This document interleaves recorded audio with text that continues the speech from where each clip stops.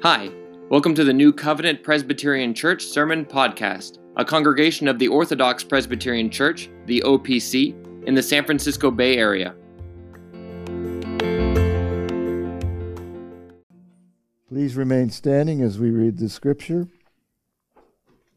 Isaiah 52, 7 through 10, 13 through 15, and then 53, 1 to 12.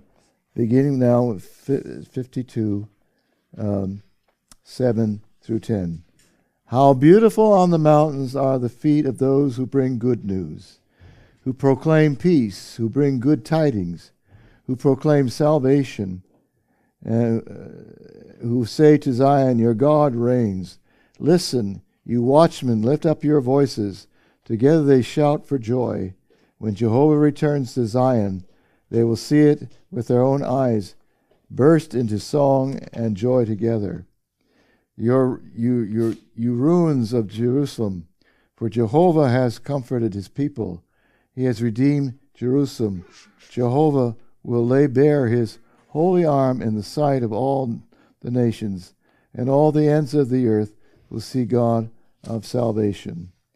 And then verses 13 through 15. See, my servant will act wisely.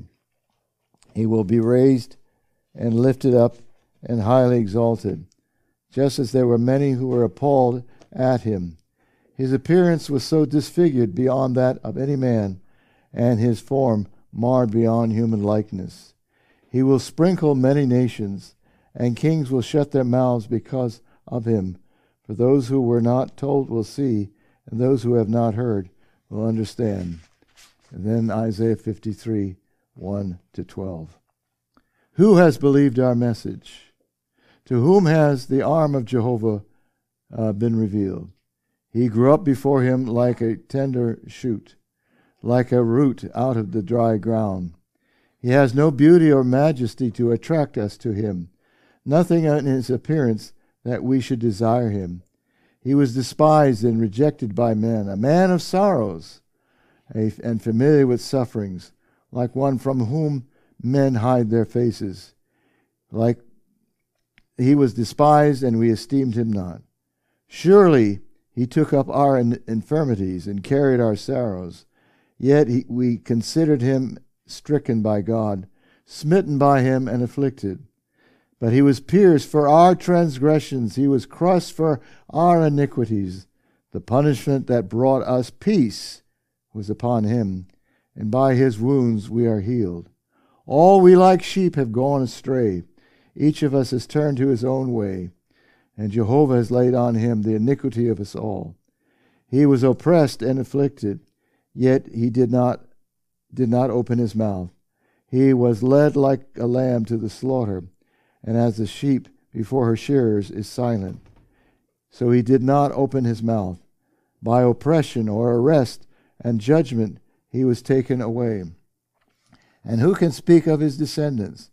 For he was cut off from the land of the living. For the transgression of my people he was stricken. He was assigned a grave with the wicked, and with the rich his death, though he had done no violence, nor any deceit in his mouth. Although it was Jehovah's will to crush him, and to cause him to suffer, and though Jehovah makes his life a guilt offering, he will see his offering and prolong his days.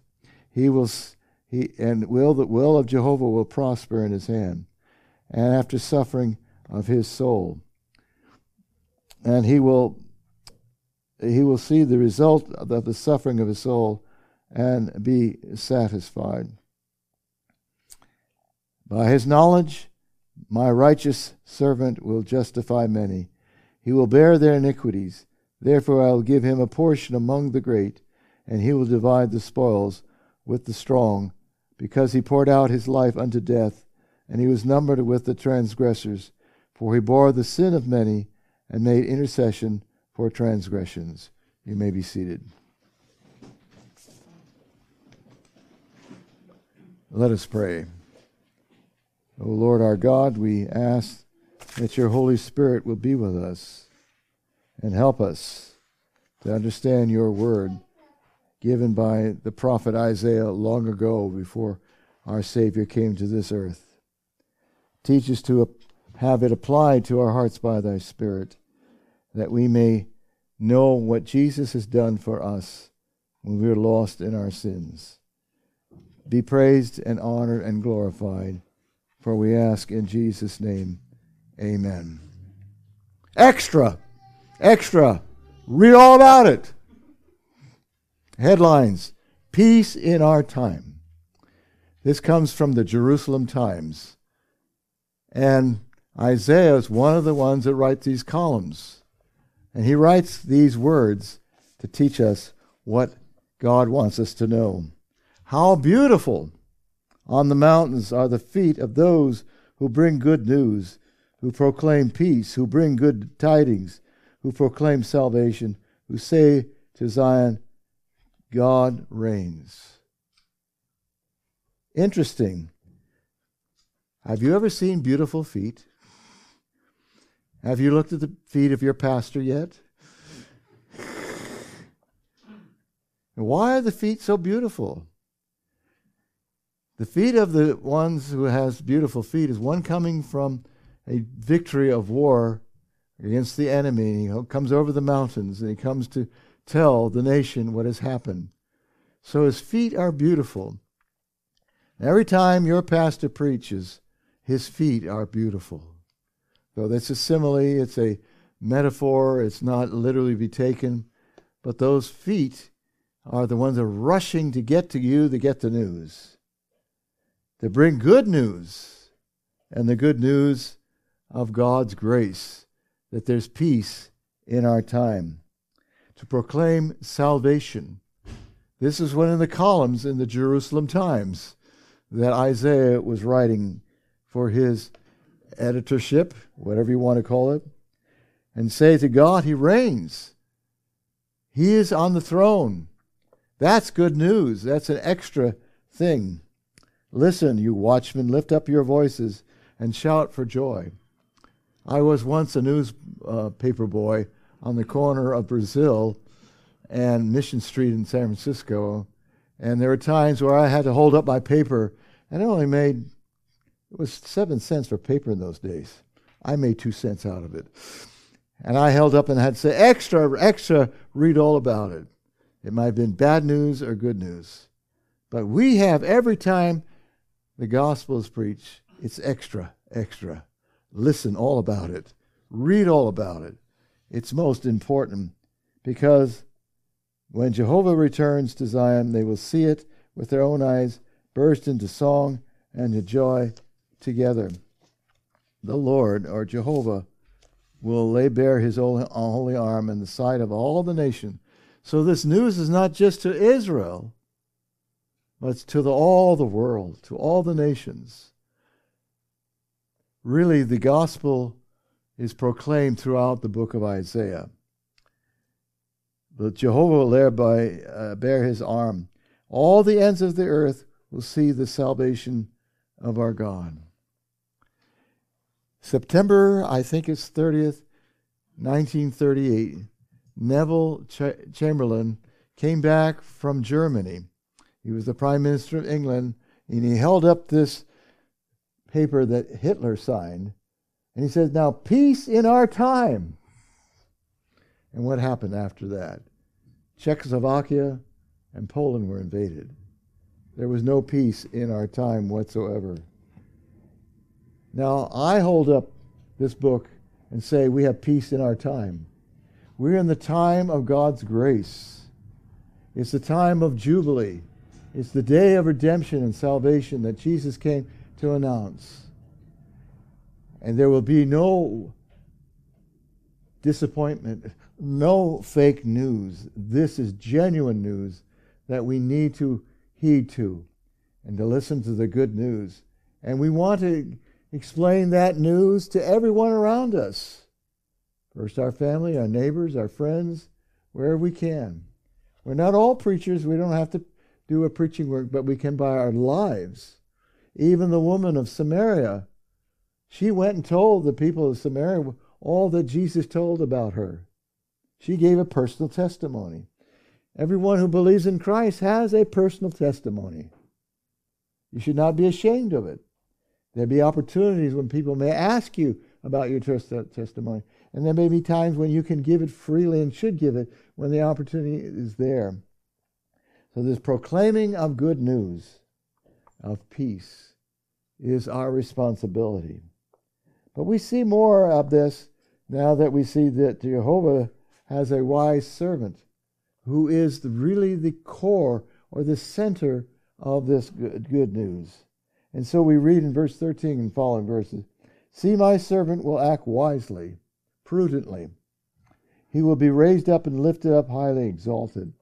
Here is but an outline of the wise servant who is going to do something and bring this good news into this world. Just as there are many who were appalled at him, his appearance was so disfigured beyond any man, and his form was marred beyond human likeness. He was not very popular. He was not a Hollywood star where everybody would go, or some great singer with people just like the Beatles, where the women would go crazy and screaming and hollering. He was not someone to look in that sense. And so his form was marred beyond all human likeness. It's just a metaphor. He was not what you call an outstanding person. He was born in a manger.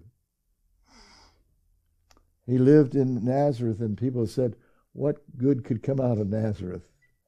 So there was despising there. But here's what he does. He will sprinkle many nations. What does that mean? By his blood, the world will see salvation and be purified. Many nations will bow down for that. We should pray for various nations. We should pray for China right now, where the zeal of many Christians is outnumbered and strong as any of us in our country. They're willing to die for their faith. Maybe we will someday in our lifetime see peace come to them. Not necessarily political peace, but peace to the soul and to the heart. And kings will shut their mouths because of him. They don't know what to say. It's beyond. For those who were not told will see, and those who have not heard will understand. So there is the great prosperity is yet to come. This one will act wisely. So that's Jehovah's wise servant. He will be exalted, and he will purify nations. But then there's the question of identity. Who is this servant? In a sense, I already give you that answer. But there is this identity. Well, do we have this problem now about IDs? Do we have IDs to vote? We have to ID to get on the airplane. We go to the Kaiser, we have to have our medical card and our ID, so there will be no fraud. So there's great concern for identification. Well, how much more that we know who is the one, this wise servant that comes to this world. Do we are able to identify him and know who he is? He is a servant. And we look at the first 3 verses of Isaiah 53. Who has believed our message? And to whom has the arm of Jehovah been revealed? Do we know who he is? Do we believe the message?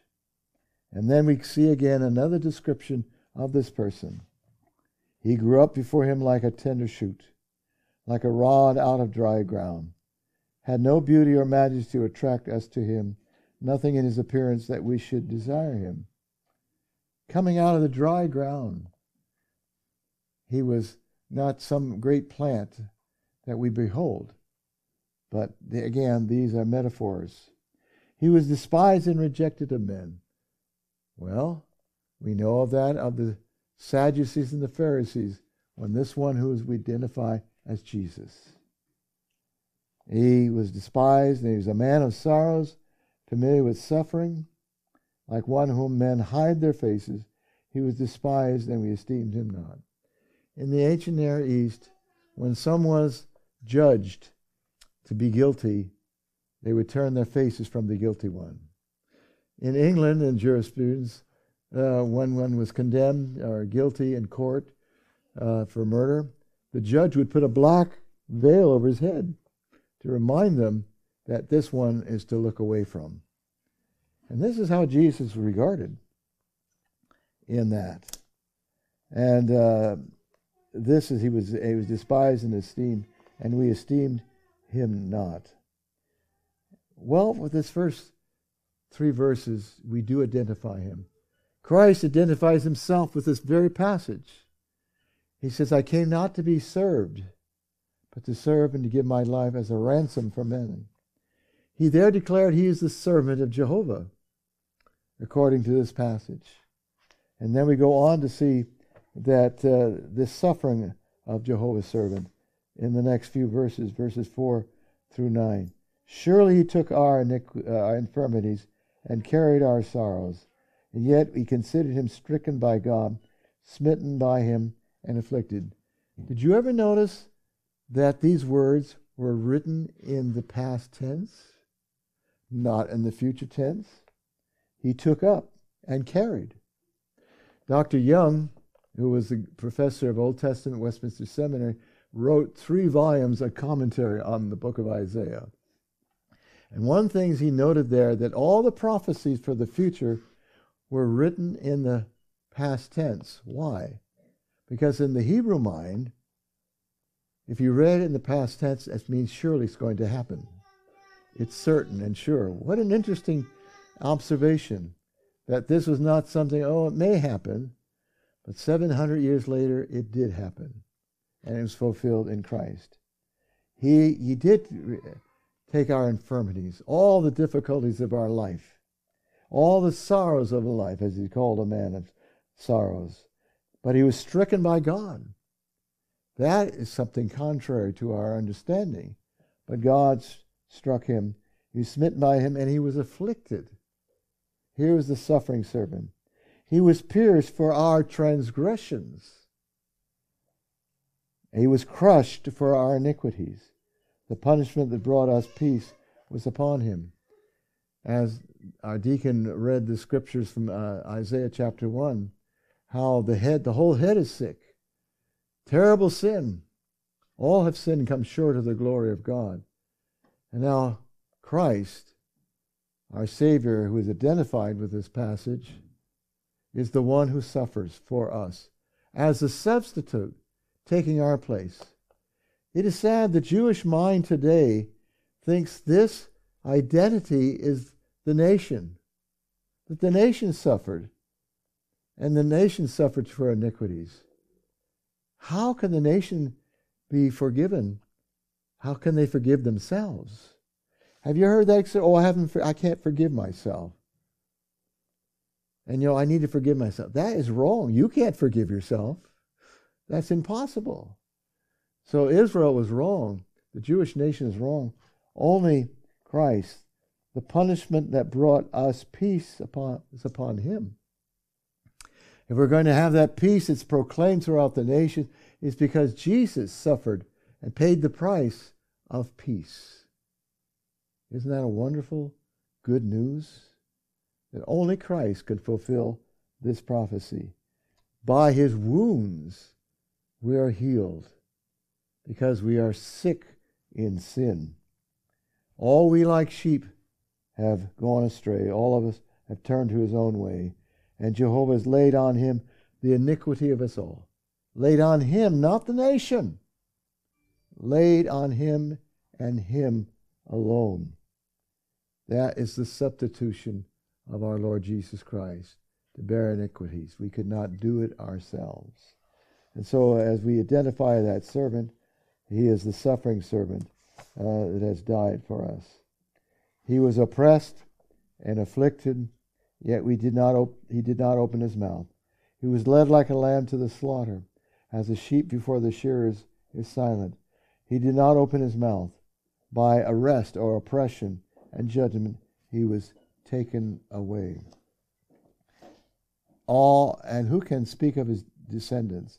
For he was cut off in the land of the living. For the transgression of my people he was stricken. He was assigned with the grave of the wicked, and with the rich his death, though he done no violence, nor was any deceit in his mouth. Was he not arrested by the Sanhedrin and came before Pilate? Was he not afflicted? Was he not tortured and beaten? Yet he did not open his mouth. We read that very clearly in the gospel. He was led like a lamb to the slaughter. He was taken up to the Calvary hill and was nailed to the cross. And as sheep before his shearers was silent, he did not open his mouth. He did the will of God, though he struggled with that in the garden. Oh, that this cup can be removed from me. But he said, not my will, but your will. By oppression and judgment, he was taken away. Who can speak of his descendants? Who's going to be his descendants? Is there anybody going to be there after he dies? He was cut off from the land of the living. Here was the Son of God and the Son of Man. As the Son of Man, as a human being, he did suffer all the things of death itself. He was cut off from the land of the living. Why? For the transgression of my people he was stricken. He was done in, so to speak. And then we read his grave with the wicked. Well, his grave in a sense was at the cross with two wicked men on each side. So here's the fulfillment right to the word. And in the rich in his death. Joseph of Arimathea, a rich man, gave his tomb so that he be laid there. Though he had done no violence, nor there was any deceitful in his mouth. He was the perfect man and the perfect God. Two natures in one person. Here was the suffering for the sins of his people. Are you his people today? Do you know if he died for you, made the affliction so that you could live? But at the end of this great passage, this column in the Jerusalem Times that Isaiah is giving to us in Good News, we see the victory of this Jehovah's servant. Look at verses 10 through 12. Although it was Jehovah's will to crush him and cause him to suffer, and though the Lord or Jehovah makes his life a guilt offering, he will see his offspring and proclaim his days. He will see Jehovah and prosper in his hand. Isn't that a wonderful? Even though he just was crushed, even though it caused him to suffer, the Lord made him like a guilt offering, as we see in Leviticus. He will see his offspring. That means he was raised from the dead. He will have children, not literal children, but people that God gave to Jesus.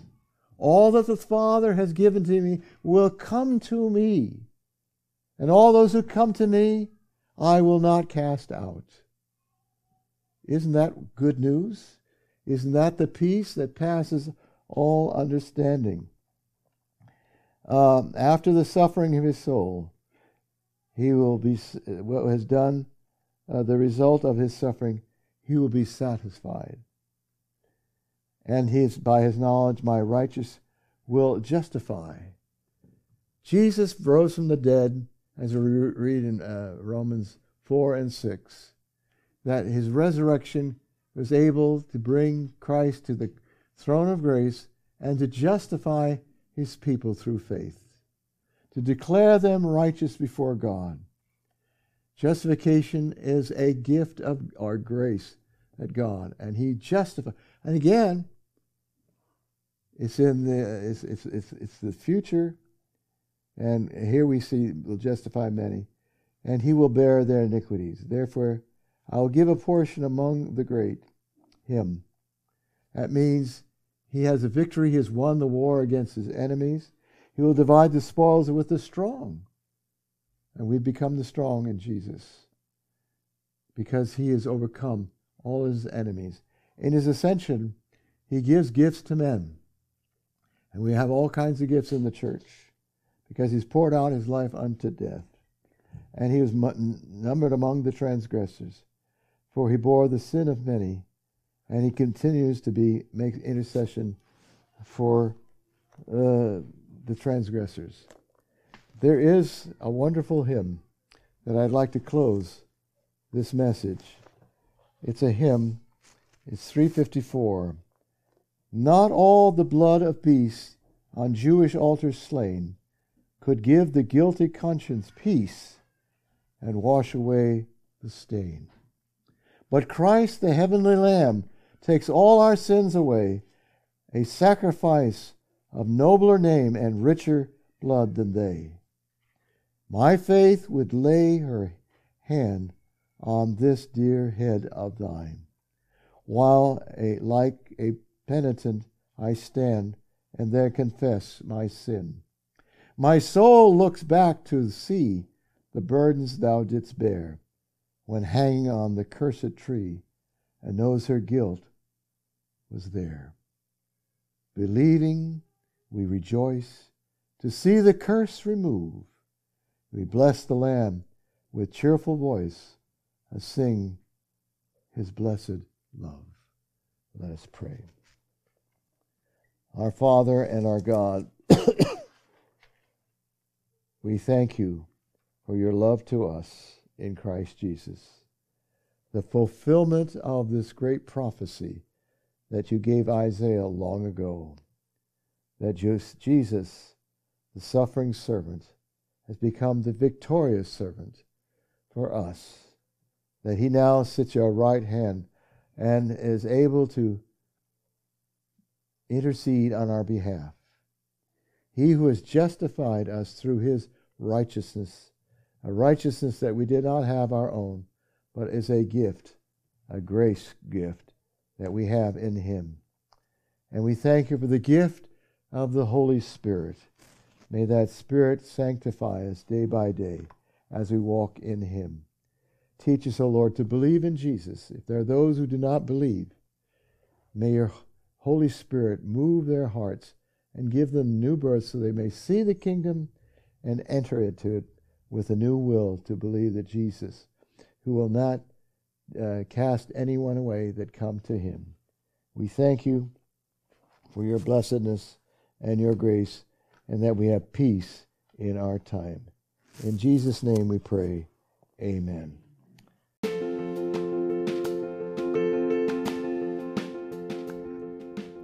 Thanks for listening. If you'd like to find out more about our church, please visit our website at newcovenantopc.com. You can also follow us on YouTube, Facebook, and Instagram. May God enlighten the eyes of your heart, that through the preached word your eyes may be opened to behold the glory of Christ more and more.